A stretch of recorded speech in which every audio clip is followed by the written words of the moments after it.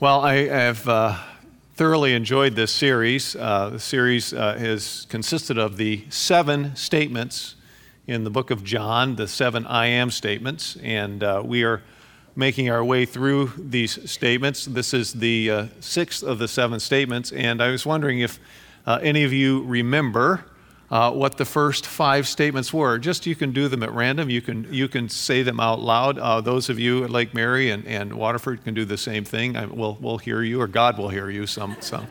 But or 33rd Street. Just what are some of the I am statements? What have we studied so far? Anyone?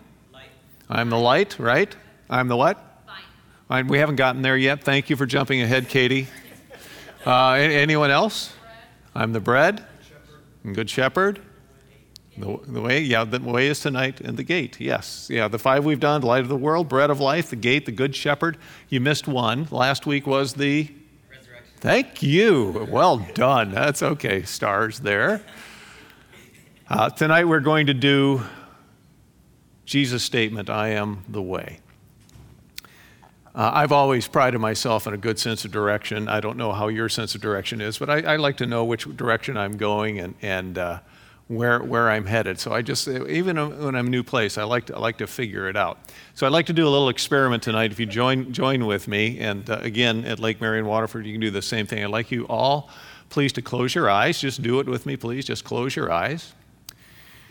And I am going to ask you to raise one of your arms up over your head, please. Okay?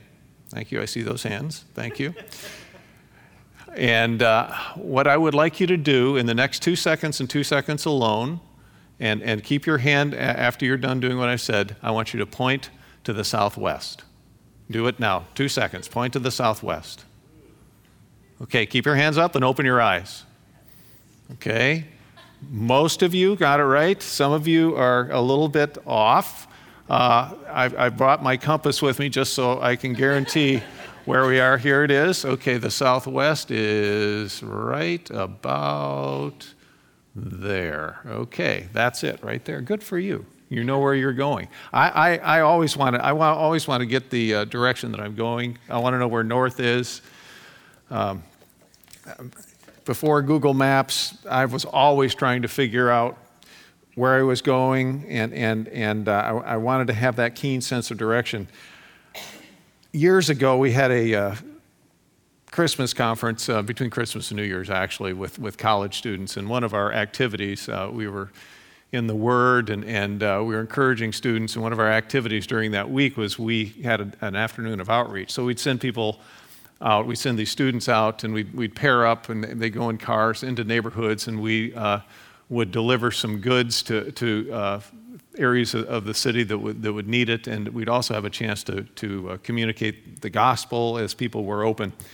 So this afternoon, we went out. There were hundreds of us that went out, and we were monitoring them as they came back. And toward the end of the afternoon, one of my friends came to me and said, "Hey, we've got 2 students that didn't catch their ride back, and we need someone to go get them. Would you go get them?" And I said, "Okay." Now, the conference is in Minneapolis. It's between Christmas and New Year's. The temperature barely hit 5 degrees below zero that day. And I had a beautiful 1972 baby blue Volkswagen Beetle with a pretty lousy heating system in it. But, I could do it. So I went out, fired up that little 4-cylinder engine, and went out, and I had the address, and I had a map. This is before Google Maps, this is before any GPS. I had a map, and that's all I needed, because I know the direction I'm going, right? And I found the street, and I had the address, and I pulled into the neighborhood where it was. It took me about 20 minutes to get there. It was one of these streets that stopped, and Orlando has streets like this. It stops and then continues on after several blocks. You have to go around a little bit to get to the street again. So I knew it might be a little bit difficult, but I found the street. I was really excited. And I drove up and down that street, found the extension of it, drove up and down that. I could not find the address where these 2 students were. I went up and down that street. It was probably about 2.5 miles long, at least 4 times, looking for this address. The numbers were close, but I couldn't find it. Now, you would ask me, Jim, why would you just go up and down? Why don't you just stop and make a phone call. This is before mobile phones, but why wouldn't you stop and just make a phone call back to the hotel? And I didn't do that because I'm a male, okay? I'm a man, right? And men, true men, don't ask for directions. A good friend of mine years ago told me, Jim, this is built into creation. The fact that men don't ask for directions. That's why God made millions of sperm and only one egg, because the sperm don't ask for directions. I would never say that, but my friend told me, and it made a lot of sense to me, I want to tell you. So, which way are you headed? Really, think about it. Which way are you headed? Where are you going in life? How is your sense of direction? Not just physical, but more importantly, what's your sense of direction relationally, professionally, emotionally, spiritually? When I went to the University of Toledo, I ended up majoring in German. And there was a German summer school that some of us went to in Portland, Oregon, as an extension of our studies. I did that one summer, and we studied some literature, and part of the course there was about the German Romantics in the 1800s. And there was this statement that the German Romantics, and they wrote all this literature that was full of emotion and full of longing. And the German statement that sort of summed up their writing says, "Wo gehen Sie? Where are you going?" And the answer was, "Immer nach Hause." We're always going home. We're always going home. We're always seeking where that home is. Our hearts are longing. We're all going somewhere, right? But are we headed in the right direction? And more importantly, and I think this is more to the point too, is there a right direction to be going?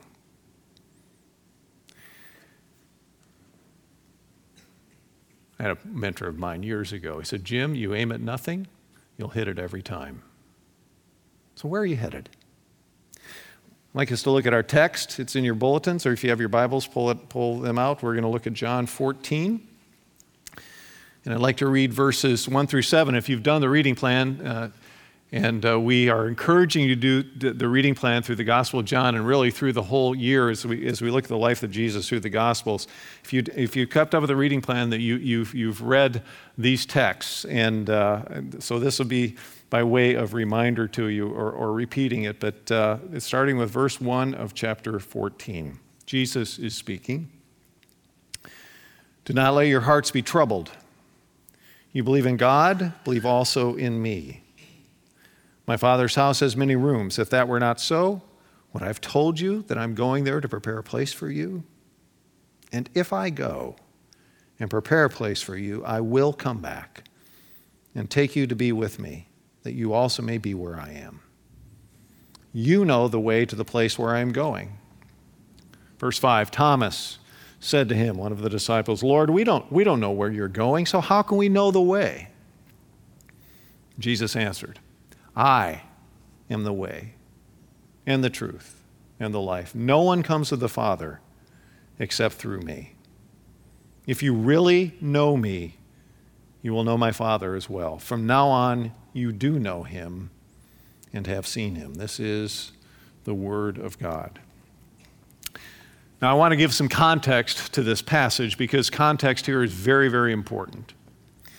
Because Jesus, in making these statements, there are some things that have happened in the previous chapter, in the previous moments before these statements that are necessary to shape and understand how important these words are. This statement's made in the midst of extremely troubling times. And Jesus' interactions with his disciples, I don't think there's a more emotional time with his disciples in terms of them really feeling some deep emotions, deep sadness. There's deep disturbance going on. There's a devastating betrayal and the prediction of future betrayals just moments before Jesus made this statement.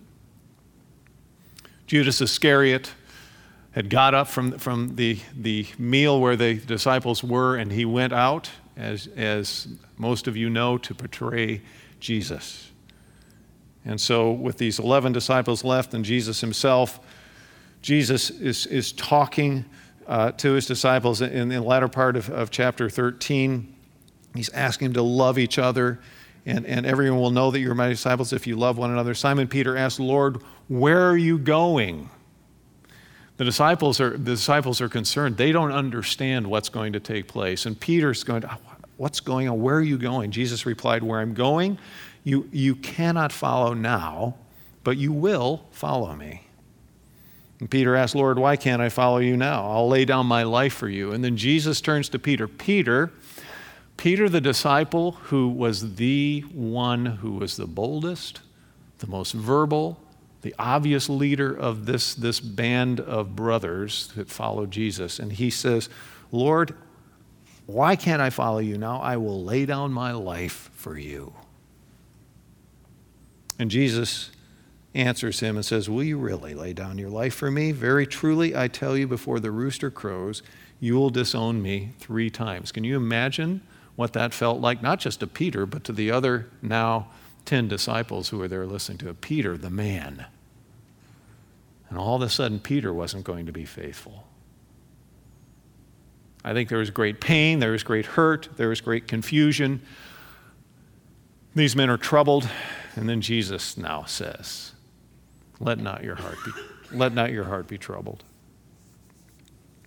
I think disciples are demonstrating the human condition in asking the question that's been repeated through passing centuries, what do we do now? Because here are men who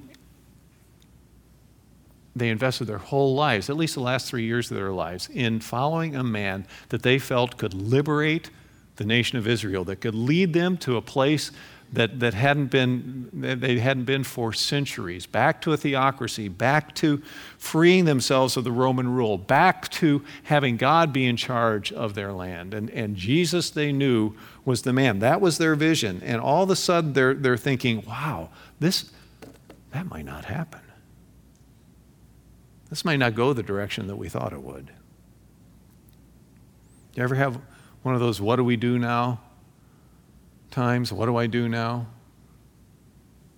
I've had what do I do now times.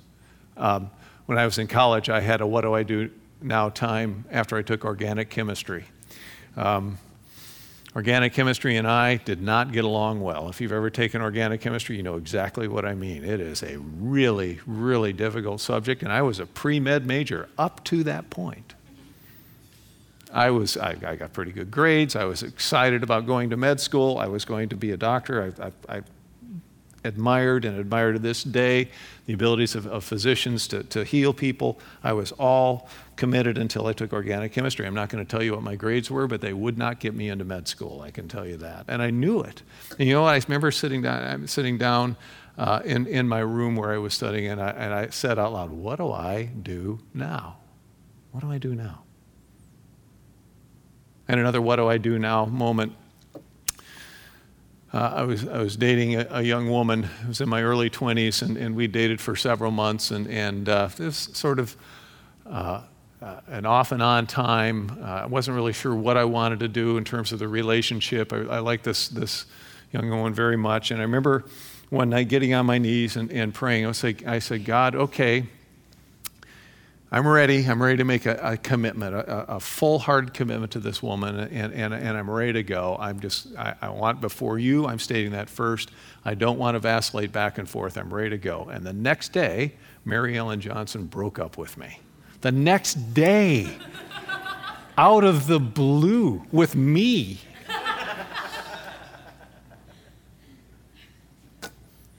I remember going back home, and I was thinking to myself, what do I do now? Have those moments? The disciples are overwhelmed. And they realize now things aren't going to happen as they'd hoped. Later on in this chapter, you've probably seen it in your reading down in verse 22 of chapter 14.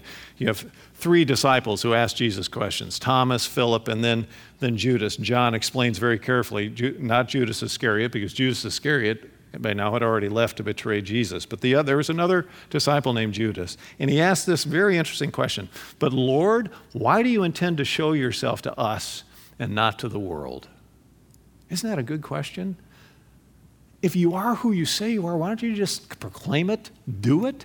We'll be with you. Let's go. It wasn't happening the way they thought it would happen. For 3 years, these 12 men, now 11 men, who were left had followed the one they felt would lead them to a better world, probably the best imaginable. Now it was coming apart. One failed hope tumbling upon another, crashing into desperation that was now unimaginable. Here they are. That's when Jesus makes these statements. That's when Jesus begins once again in verse 1 of John 14. And he says, don't let your heart be troubled. You believe in God, have faith. Believe also in me. So the text we're concentrating on, the I am statement here, is Jesus saying, I am the way, the truth, and the life. No one comes to the Father except through me. If you really know me, you will know my Father as well. From now on, you do know him and have seen him. I am the way, the truth, and life. No one comes to the Father but through me. This verse is one of the most well-known and quoted statements of Jesus. If you've read any of the Bible and worked through John, this statement sort of leaps out of the pages. It's also one of the most controversial when it comes to religion and religious differences. And it begs the question, are you saying that Jesus is the only way to God? And I want to save that question for a bit later, but I want to first talk through why Jesus chose this time to communicate these words to his disciples. Because I believe his words here in John 14, culminating with this statement, I am the way, are antidotes. They're there to bring healing to troubled hearts. My wife, a few years ago, found this article on essential oils, and she thought, hey, that might be something that we could do, and since then we have a lot of essential oils. I didn't know there were that many oils that were essential, but we've got them. And I was fascinated, and she enjoyed them. She appreciated them. She told me they were really good, and I said okay. And but I never really tried one until recently, and I had some difficulty with some pain in part of my body. And she said, "Try this." And she had this little concoction she made up in this jar, and you know what? I tried it, and it really helped. I know the advantage of essential oils. It eased my suffering. It was an antidote. Jesus' words are an antidote. They're an antidote for three things that I see here. First thing is obvious. They're an antidote for a troubled heart. Let not your hearts be troubled. Let me ask a question tonight. What's troubling your heart? What's troubling your heart? What is it that is absolutely got you just bound up? And every time you think you've dealt with it, it just sort of comes back. What's troubling your heart? Fears, disappointments, difficult and fractured relationships, health problems, financial challenges. Perhaps like the disciples, you're worried that your future is irrevocably going in the exact opposite direction that you'd hoped for. What's troubling your heart? Years ago, I was in a West African country. I was on the end of a mission trip that I took, and I stopped in this country to visit a couple who were friends of mine who had been there, Americans who had been there for years doing ministry. And I was just there for one day, afternoon, evening. In the evening, I was going to have a meal there, and they were going to take me to the airport. I was going to take an overnight flight back to the States. And the husband said to me during the course of the evening, I don't know if you hear, but there's a lot of ruckus going on in our city. I said, what's going on? He says, well, there's elections going on, and it's been a pretty troubled time in our country. Different factions are fighting, and it's been quite concerning to us. And I listened to the crowd noise, and it got louder and louder. I said, are they coming this way? He says, well, sometimes they do make it into our neighborhood. I said, do they like Americans? Because I was an American, and I wanted to know. And he said, sometimes they do. Sometimes. Here's what I felt, and they took me to the airport later on. It was fine, but I remember feeling, you know what? I just want to go home. You ever have that feeling? When your hearts get troubled? I just want to go home. What Jesus promises the disciples, and he promises us in this passage, is that we ultimately have nothing to worry about. Nothing. Whatever's troubling your heart, whatever it is, it's already been addressed. It's been addressed by the one who came to lead you and me home. C.S. Lewis says, our lifelong nostalgia, our longing to be reunited with something in the universe from which we now feel cut off, is the truest index of our real situation. It's this longing we have. Those German writers, even though they sort of missed the spiritual component, they had it right when they said, oh, there is this longing. We've got to go home. Jesus. And as I was studying this passage, I realized this, and it was pretty sobering to me. Jesus, of all the people in that room, Jesus was the one who was suffering the most. Jesus was the one who had the most troubled heart. Jesus was the one who knew that he had to go and suffer and hang on a cross. And yet Jesus, in his love and commitment to those men, Jesus gave these words of comfort. Antidote for a troubled heart. The words are antidote for an aimless life. You going somewhere with nowhere to go? Did you ever have that feeling? Got to go somewhere. I don't know where I'm going. It dawned on me recently, I don't know. I don't think retirement is a healthy goal for me. I'm technically, I guess I'm in retirement years. I don't know what those are anymore. I don't know if that's a healthy goal. Because I don't know what I'm going to do when I retire. I don't know what. I have, in all my friends, I have one friend who's retired, who a lot of people have retired and done well, but this guy just seemed to do it right. He worked for a company for 30 years and is a brilliant guy, rose the ranks of the company, just did a superb job, retired in his mid to late 50s, had his whole financial situation set up, moved to Florida, and just a committed believer, volunteers in his church, is there for his children, his grandchildren, and he's just done it very, very well. And I've just always admired that. I thought, wow, that's pretty cool. I like that. So here's what I did. I did a little retirement experiment. I took a day of the week and said, I'm going to stop my work day at 1 o'clock on Tuesdays. That's what I'm going to do. And I'm going to take the rest of Tuesday off. That's what I'm going to do. It's the first time I did it. I was all excited with myself. I go, oh, man, it's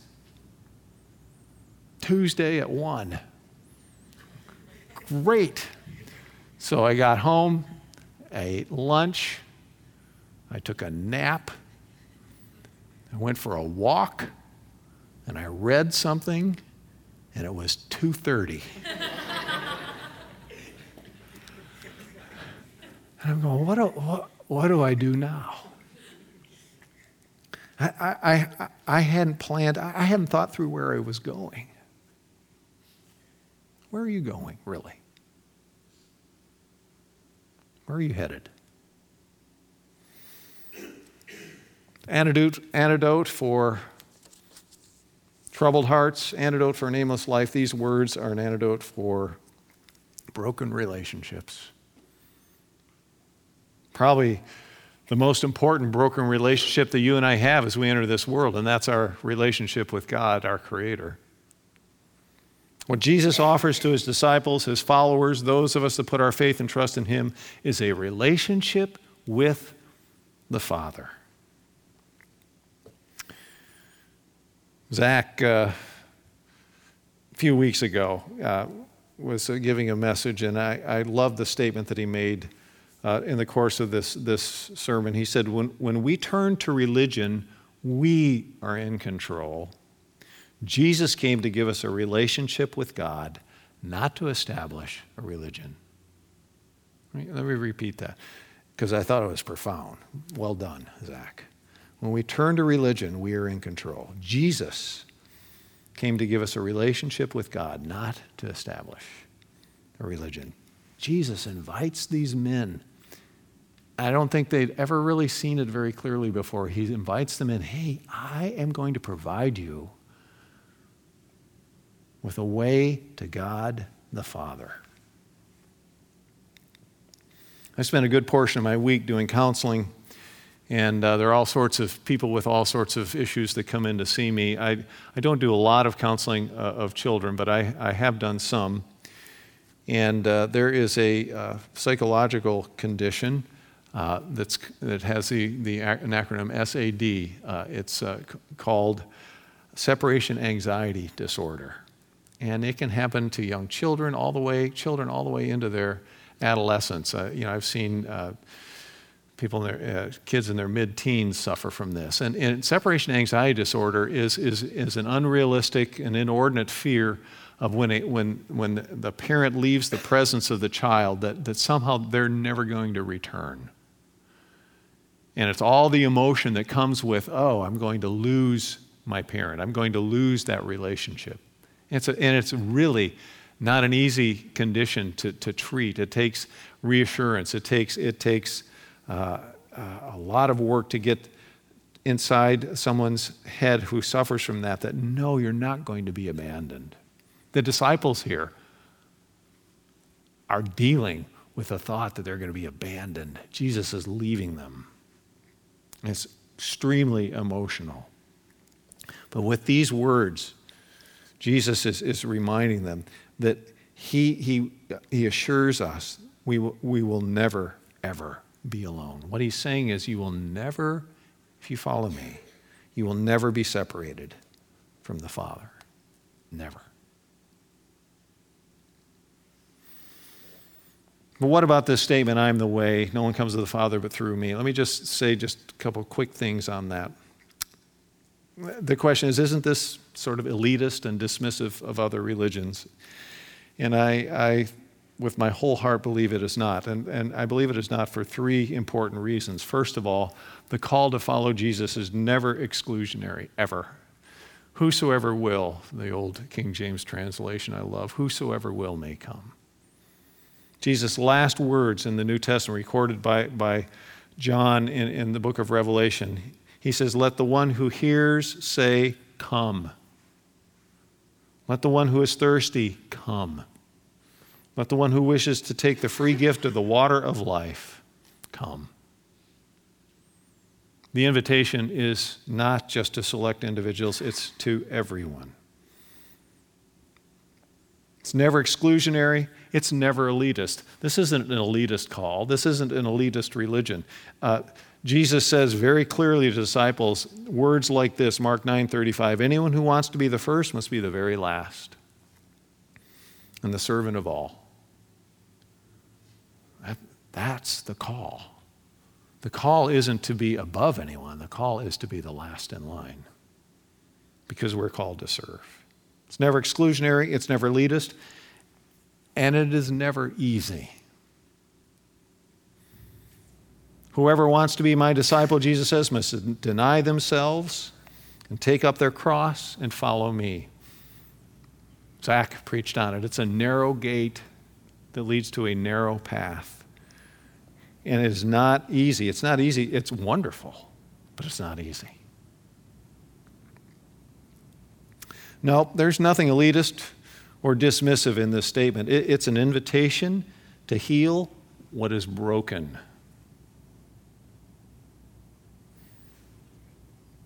If you're heading anywhere other than toward the Father, you're going to end up in the wrong place. I was driving around that street in Minneapolis. Finally, after like the fifth time up and down that street, I refused to make the call. I said, I'm just going back to the hotel. Send somebody else. Not a very godly response, but, I was tired and I was really cold, too.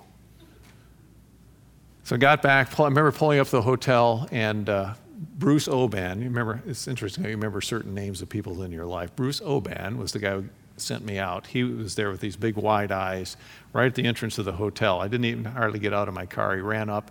He said, I gave you the wrong address. There is no address that I gave you. And he gives me the right address. And he says, will you? I said, I just took it out of his hand and went and picked those kids up. Got them, brought them back. If you don't have the right address, folks, you're not going to end up anywhere. If you're not headed toward the Father, you're not going to end up where you were created to be. C.S. Lewis, in his last novel, Till We Have Faces, he makes this statement, one of the characters in his novel. The sweetest thing in all my life has been the longing to reach the mountain, to find the place where all the beauty came from. My country, the place where I ought to have been born. Do you think it all meant nothing, all the longing? For indeed it now feels not like going, but like going back. Jesus says, I made a way back to the Father. I'm the way, I'm the truth, I'm the life. So where are you? Do you need to make that commitment? Do you need to make that commitment to say, okay, that's the man I will follow? You can do that right now, today. And for those of us who already made that commitment, just because you start out heading for the Father doesn't mean you can't get distracted and lose your way. Been times in my life where I've gone off to this way or that way, not really understanding that, nope, I need to keep heading toward the Father. So which way are you headed? Let's go back to the Father. Jesus, he made the way. Let's pray. Heavenly Father, thank you for your word. Thank you for your Son. And thank you for his compassion, not just for these 11 men. 11 men who you used to change the world, but the compassion he had for us. And I pray for myself and each person here that we would hear those words and not allow our hearts to be troubled, because you are the one who's going to provide a way. Thank you for that way. Thank you for your life. And thank you for your Son, in whose name we pray. Amen.